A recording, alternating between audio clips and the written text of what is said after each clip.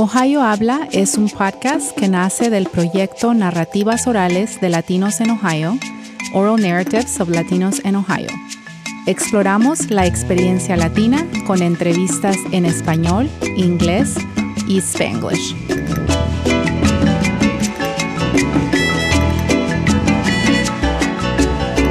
Welcome to Ohio Habla. I am Elena Fowlis, and in today's episode, we will talk about music, specifically Indian music.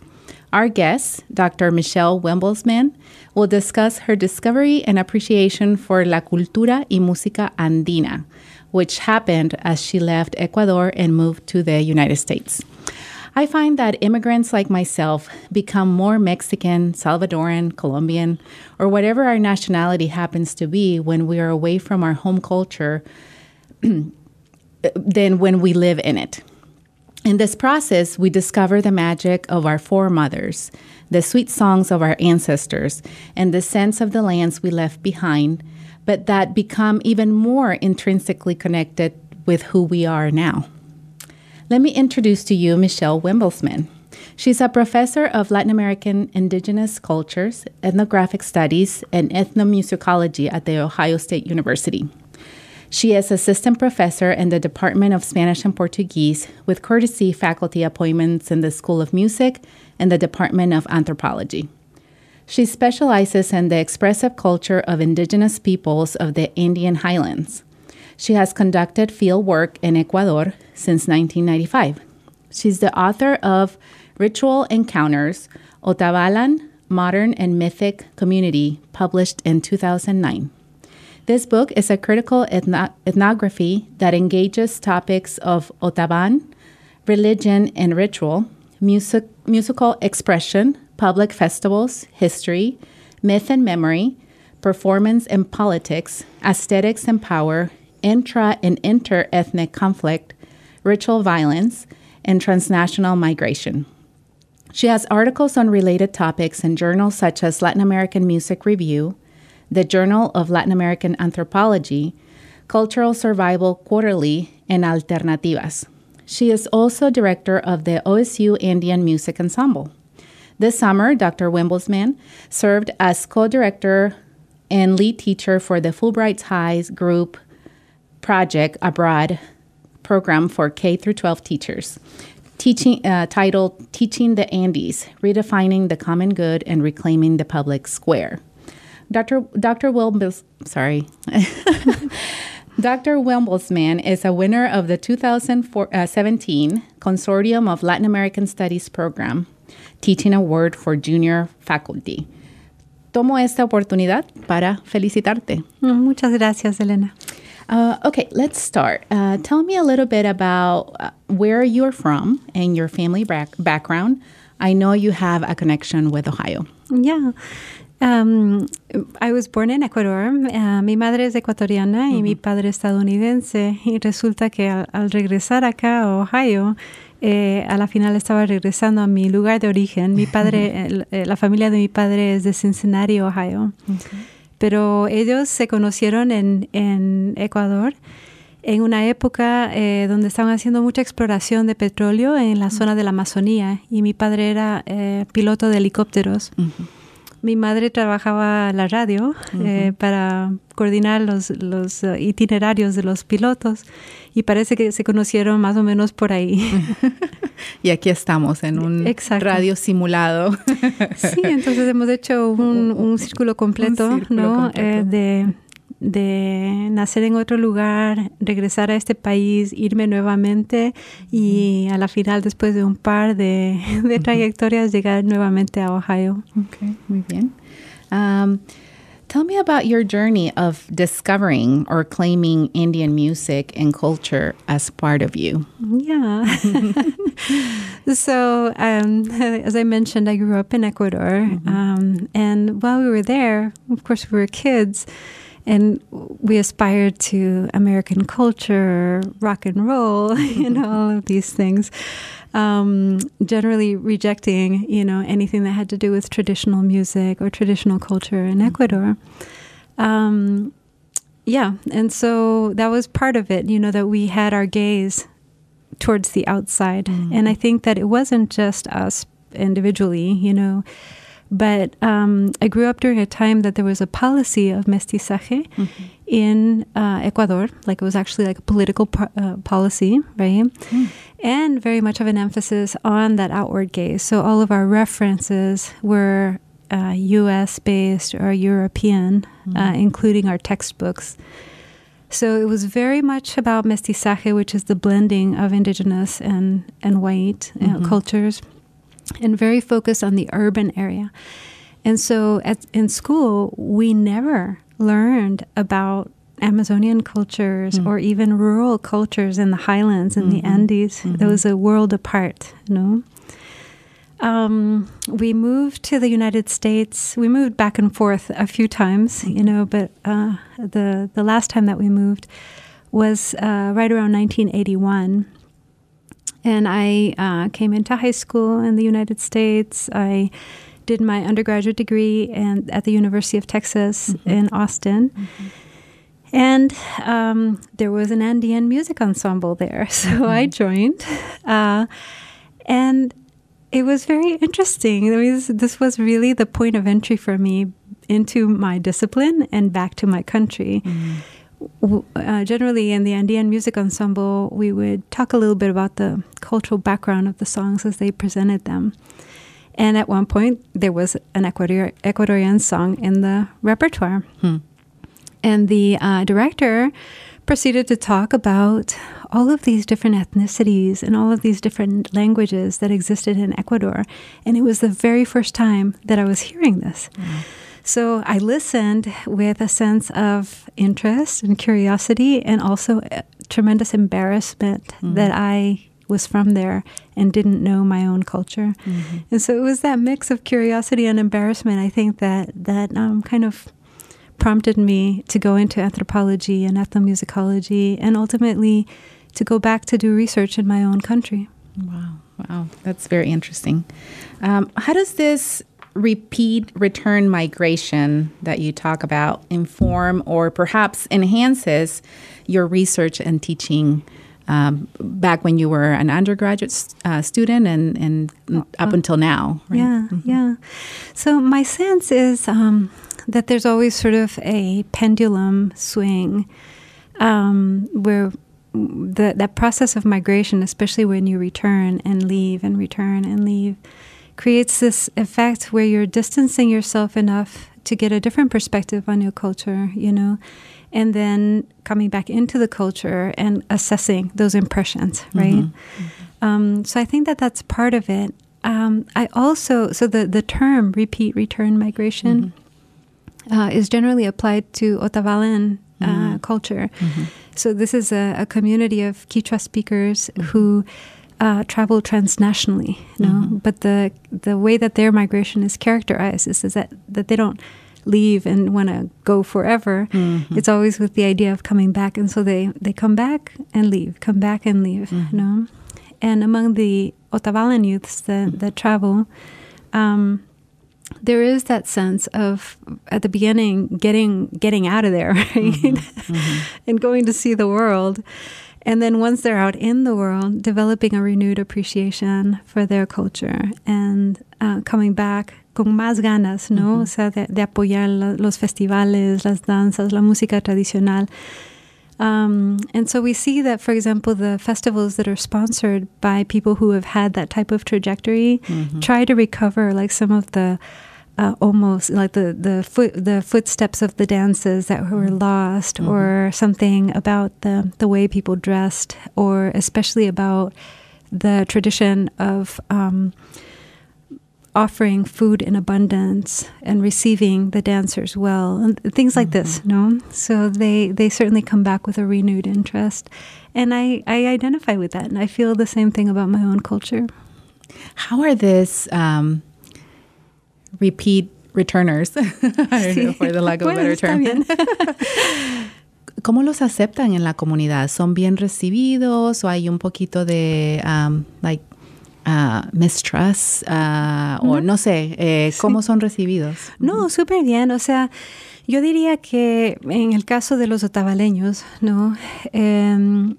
en primer lugar, el hecho de viajar fue algo que rompió barreras para grupos indígenas. O sea, generalmente esos grupos se los consideran muy sedentarios, agricultores. Entonces, la imagen de una persona indígena viajando en avión como parte del jet set, ¿no? De la cultura jet set, era algo muy diferente, ¿no? Dentro de la cultura nacional ecuatoriana y latinoamericana en general. Al inicio, cuando empezaron a viajar, y obviamente hay gente que migró o que viajó de esa manera en los años 50, 60, pero en los 70s, 80s hay una masa de gente que viaja bastante, ¿no? Entonces, al inicio, estos jóvenes que iban como pioneros viajeros, ¿no? Puriskuna, los que caminan el mundo, ¿no? Regresaban como héroes, ¿no? O sea, y después eventualmente se volvió casi como lo que se dice como un rite of passage, ¿no? Para la juventud otavaleña. Ahora, cuando regreso a los años, ¿no? A entrevistar nuevamente a estos jóvenes que yo conocí hace décadas, ahora tienen una perspectiva un poco más seria, ¿no? Sobre lo que les pasó. Que no todo era hermoso y agradable, sino que sufrieron mucho y pasaron algunas cosas que fueron retos grandes para ellos, ¿no? Entonces, son bien recibidos, obviamente, ¿no? Otra cosa que pasa dentro de la cultura otavaleña, y creo que de pronto en otras culturas también, pero donde hay mucha actividad colectiva, ¿no? Es que pese a que la persona no está ahí físicamente, su presencia social se mantiene, ¿no? Y por buenas y por malas, porque hay que estar atento a eso, que de pronto si se genera algún chisme o alguna cosa así, uno no está ahí para defenderse, pero igual puede ser afectado por ese tipo de discurso, ¿no? Entonces hay de todo. Algunos de los muchachos que definitivamente se han vuelto americanizados o que han regresado con aspectos de otras culturas. Algunos de ellos han generado, ¿cómo se dice? Como ondas culturales, ¿no? Entonces, de vestimenta, de fashion, ¿no? Que se han cambiado los peinados, cosas así. Entonces, por ese lado ha sido algo positivo para los jóvenes. Por el otro lado, han recibido críticas a veces de la gente mayor, ¿no? Por lo general. Pero yo diría que la cultura otavaleña celebra la diversidad, ¿no? Entonces, no hay crítica de que alguien no mantenga la cultura estrictamente, sino que dentro de la idea de la evolución de una cultura, siempre hay esa tendencia a pensar en el cambio, ¿no? A pensar en la innovación, la creatividad del individuo.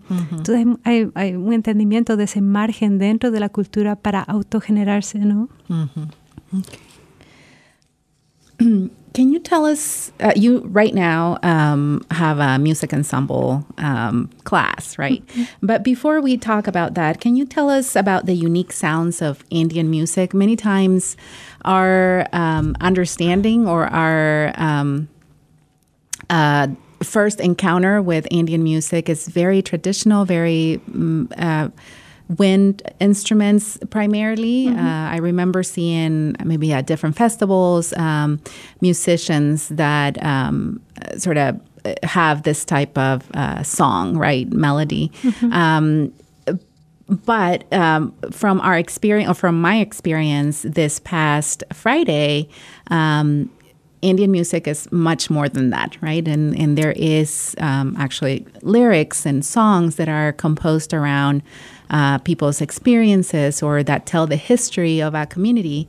So I don't know if you can speak to that, maybe the sounds, maybe traditional sounds with paired with storytelling.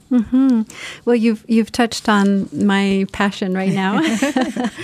So right now I'm delving into I guess, a book-length project on musical poiesis and diversity among the Otavalan worldwide diaspora.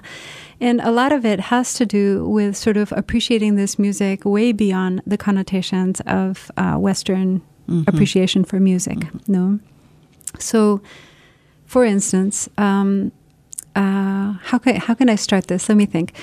There is a suggestion that I'm sort of delving into, that music itself, not the lyrics, but in the music itself, the melody itself documents certain events, that it functions as a coded language. No, the fact that we have the guardians of the spoken word, no, indicates that there's something that they are guarding, right? As very deep knowledge, no.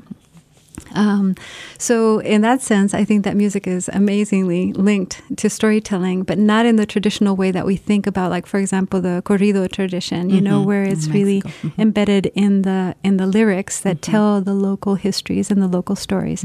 And very, very important as alternative histories in a context where many of these local histories and indigenous histories have been completely marginalized and left out of what we call the dominant narrative, which is the archival power, right? Like what counts as knowledge, what counts as history, right? So I think that music absolutely fills that role, and it fills it in ways that are much more profound than just looking at the lyrics. Like in this case, it can be also in the music itself, you know? So this is absolutely fascinating. And we wonder, how is that possible when the melodies are repetitive? You know, so when we think, there are many different types of Andean music, but when we think about ritual music, for an untrained ear, what you hear is a very repetitive, you know, sort of again and again, the same thing over the course of hours in a festival, right? Yeah. But that is to somebody who is not trained, you know.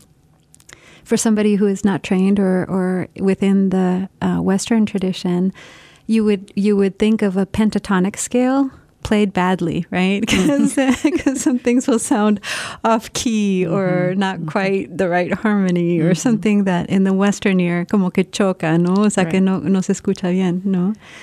But the truth is that when you ask about like the sounds of the Andean music, one of the keys are the microtones, no? And so it does not operate off of a Western neat scale, you know, like where you have the five tones, or maybe you have like half tones, the sharps and the flats. In between those sharps and the flats, there are all other types of sounds that are also part of the texture, the rich texture of the sound, no? So that's one aspect of it. And in the ensemble, when we get to talk about that point, we're always talking about stretching our ears, no? Because it sounds a little bit weird sometimes, no? So, yeah.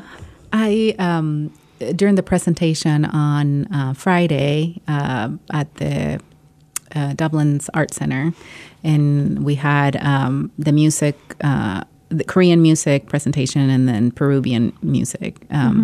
And one of the things that stood out to me that I also thought, it would have been great to also hear the same thing when we were listening to Korean music, and is that one of the members from the Peruvian group said, this is not, you know, this is going to sound different to your Western ears, and she said that a couple times, and that I appreciated that, right? Especially she said this, especially when they played the piece that was 12 minutes long, and that were like, 12 minutes, right? A song that lasts 12 minutes. But I think it's good to even frame it in that way, because it allows the listener to prepare for a different experience. Right? Exactly. One that might not have sort of the melody structures that we're used to. So I really appreciate her saying that, so that we could maybe, even if just a little bit, let go of our own perspective. Yeah, a little our bit. box, right? Our box, yes. 3.5 minutes or whatever it's supposed to last. Yeah. No, absolutely. And I think that issues of time are very important. Yeah. So it changes the way that you experience music, right? So in a short time span, if you are just enjoying listening to a piece or interested in listening to a piece, then you get that, from a short song, But an immersive experience requires time, and until you kind of get the hang of it, your brain works through some strange sounds that you might be hearing or whatever, and eventually settles into enjoying the music and listening and appreciating the music. It requires that time to sort of get people on the same wavelength, to use that metaphor. Yeah, so absolutely. And the other thing is what you were mentioning about sources of inspiration and storytelling. That, by the way, so this group is Cuyaiki. It's a group that is based in Miami, but they are from Jauja, Peru, and the father and the mother established the group many years ago. And now there's an entire, what we call an ayu, right? Like a whole community that they brought up. And we were so honored to have them here in Columbus.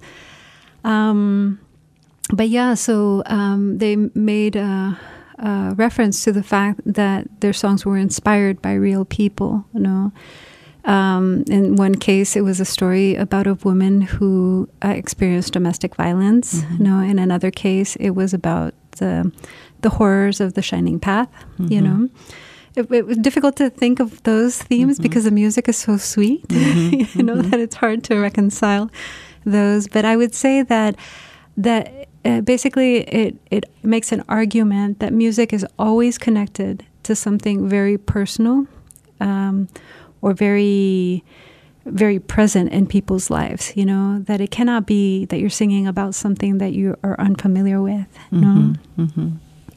Where does this, we were discussing earlier before we started recording, this idea of participatory music, right? Yeah. Can you tell me where does this fit into what we're discussing right now? So when we talk about a group like Cuyaiki, they are a performance group. They have a beautiful stage presence, but traditionally, Andean music is participatory music. So it's played in the communities. Everybody joins in.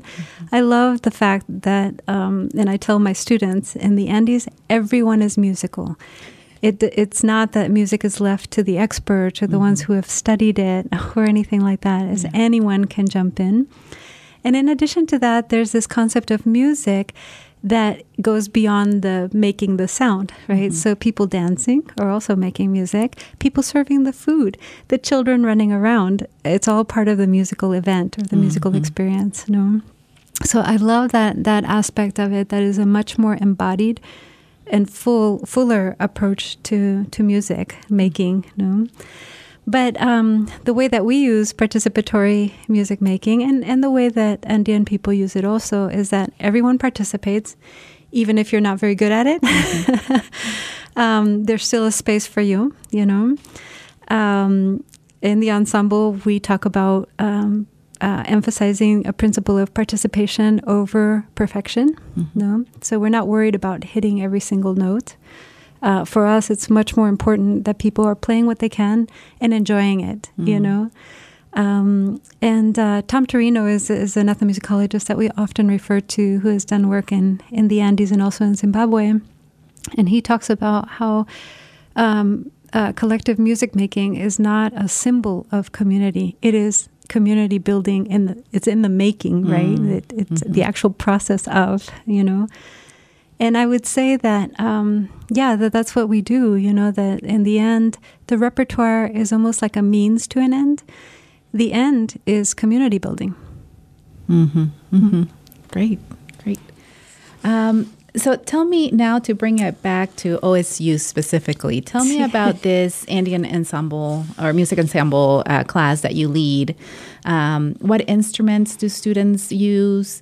And what's the feedback that you've received about the class from students and colleagues? Okay. So we started the OSU Andean Music Ensemble in autumn of 2014. And it was a collaboration between the Department of Spanish and Portuguese, the School of Music, and the Center for Latin American Studies. Mm-hmm. The idea behind it for Spanish and Portuguese was curso de enganche, what we call a curso de enganche. Like how do you hook students into an interest in the area? Mm-hmm. So music as an entry point into culture or language, mm-hmm. And that possibly they would take the ensemble class and then be motivated to sign up for a Spanish class or another culture class mm-hmm. in our department. From the perspective of the Center for Latin American Studies, it's part of what we're calling an integrated learning environment for the study of Andean and Amazonian languages and cultures. Mm. It's a long, there's no acronym for that. With an emphasis on, one, applied or experience-based teaching methods, right? Mm-hmm. Thinking about how lesser taught languages require a different methodology, mm-hmm. one that is, reflective of oral traditions, mm-hmm. of participatory traditions, mm-hmm. of embodied, sort of dynamics, mm-hmm. where the language is not isolated from the rest of activity, but absolutely enmeshed with it, mm-hmm. And so that's sort of the way that we're using it, as an activities-based language learning course, culture learning, by way of making the music. Hopefully, I guess the idea is that students would gain more of an affective or empathetic understanding of the culture. Mm-hmm. In many cases, the students sing in Quechua and Aymara in Spanish, and they may not know, clearly they don't know Aymara and Quechua, but they may not know Spanish, And so we rehearse emulating, the language, embodying the language. So, for example, if we have a hymn, mm-hmm. like Cuyaquita. Cuyaquita is about the coming of the great day in Aymara, where the ancestors are going to join the living mm-hmm. in celebration. And it's a hymn. And mm-hmm. so the students are encouraged to sing it loud. Cuyaquita nata hilatana tachpacha sarta siñani. But so they don't know what they're saying. They don't speak the language. Sometimes we have experts come in and help us correct pronunciation. Mm-hmm. But they're encouraged to sing it like a hymn, mm-hmm. And so the idea is that by way of doing that, you gain some understanding that is prior to language or beyond mm-hmm. language, understanding to what the culture is about, mm-hmm. So, yeah. That's interesting. Yeah. When is this class going to be offered again? Well, we offer it every semester. Oh, every semester. Yeah, okay. And it's pretty much consistently on Thursday mornings from 10:20 to 12:25. Mm-hmm. And I know that sometimes it's a version of mob, what do you call it? I forget what the fad that's going on, like where you mob singing or where you just go. The flash mob. Flash mob. Yes. That's what it is. Yeah. So tell me about that, because I know that you've gone to different places around campus and just started playing and singing. So tell me about why do that and what's the story behind that. Yeah, so aquí los americanos le dicen flash mob. ¿No? Pero lo que nosotros estamos haciendo es una toma, ¿no? Uh-huh. Tenemos una tradición de la toma de la plaza, ¿no? Uh-huh. Entonces, en ciertas fiestas andinas, las comunidades indígenas bajan tocando uh-huh. su música. Cada comunidad tiene un tono diferente, ¿no? Uh-huh. O sea, una melodía diferente. Bajan al centro de la plaza y participan como que hay una competencia musical, uh-huh. ¿no? En el centro de la plaza, ¿no? Y pues el grupo... iba a decir el mejor grupo, ¿no? El que toca mejor, pero generalmente es el grupo más numeroso y el que toca con más fuerza uh-huh. y que baila con más fuerza, el que se gana la plaza, ¿no? Uh-huh. Uh-huh. Entonces nosotros cada semestre hacemos una toma del oval. We take the oval, uh-huh. Y es una manera de entrar en una conciencia de una tradición milenaria, uh-huh. Pero también de traer esa tradición directamente a Ohio, o sea, como parte de nuestra tradición aquí en el campus. Cuando se me olvida planificar esto, los estudiantes reclaman, ¿no? Que por qué lo hemos hecho el semestre pasado y no este semestre, ¿no? Pero aparte de eso, o sea, en términos más, como diría, más enfocados en lo que es Ohio State, también es un acto de reclamar espacios públicos para las humanidades, ¿no? Entonces, hemos entrado al Student Union, ¿no? Sí. Así como flash mob mismo. Tocamos afuera. Tocamos en los garajes, ¿no? En los ¿lo has hecho? Los parqueaderos. Sí, tiene una acústica fantástica los garajes. ¿No? Entonces hemos experimentado con sonido, pero también con la toma de varios lugares para celebrar esa expresión en el campus, ¿no? Y también hacer presencia de lo que es los estudios de las humanidades y de las artes en este campus. Y la diversidad, porque también me supongo que cuando cantan en diferentes lenguas, ¿no? Sí, exacto, sí. Que no es inglés. Sí.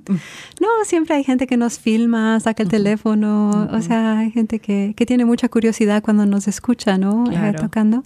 Y de acuerdo, sí, absolutamente. O sea, tenemos bastante apoyo de la Oficina de Inclusividad y Diversidad, Office of Diversity and Inclusion, que incluso ha sido muy difícil encontrar un espacio para dar la clase, porque obviamente tiene que ser un aula que permita bastante ruido, right? Sin interrumpir las otras clases.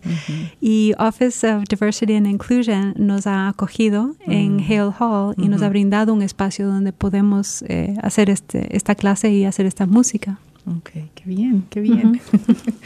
Bueno, pues muy bien, gracias por toda esta información acerca de ti, de tu pasión por la música, tu investigación y cómo todo, como dijimos al principio, ¿verdad? Es un círculo completo, ¿no? De tu origen de alguna forma es Ohio también y ahora estás acá y estás trayendo la cultura andina a Ohio State, ¿no? Sí, abriendo un espacio para un pedacito de los Andes aquí. Gracias. Well, listeners of Ohio Habla, whether you are an OSU student or a member of the community who would like to learn more about Andean music, please check out Dr. Wimbelsman's Andean Music Ensemble class in his Thursday morning every semester. And I know it's on my list of future courses to take. I know I've been telling you that I'm gonna take that, and I'm glad that there's no instrument knowledge requirement. No instrument, no language. There's no prerequisites. Exactly. So I'm hopeful for that. Gracias, Michelle, por charlar conmigo hoy and helping us learn more about you, la cultura andina, and the importance of lesser taught languages and cultures at our university. Share this podcast with your friends and family and let us know what topics you want to hear. Hasta la próxima. Gracias.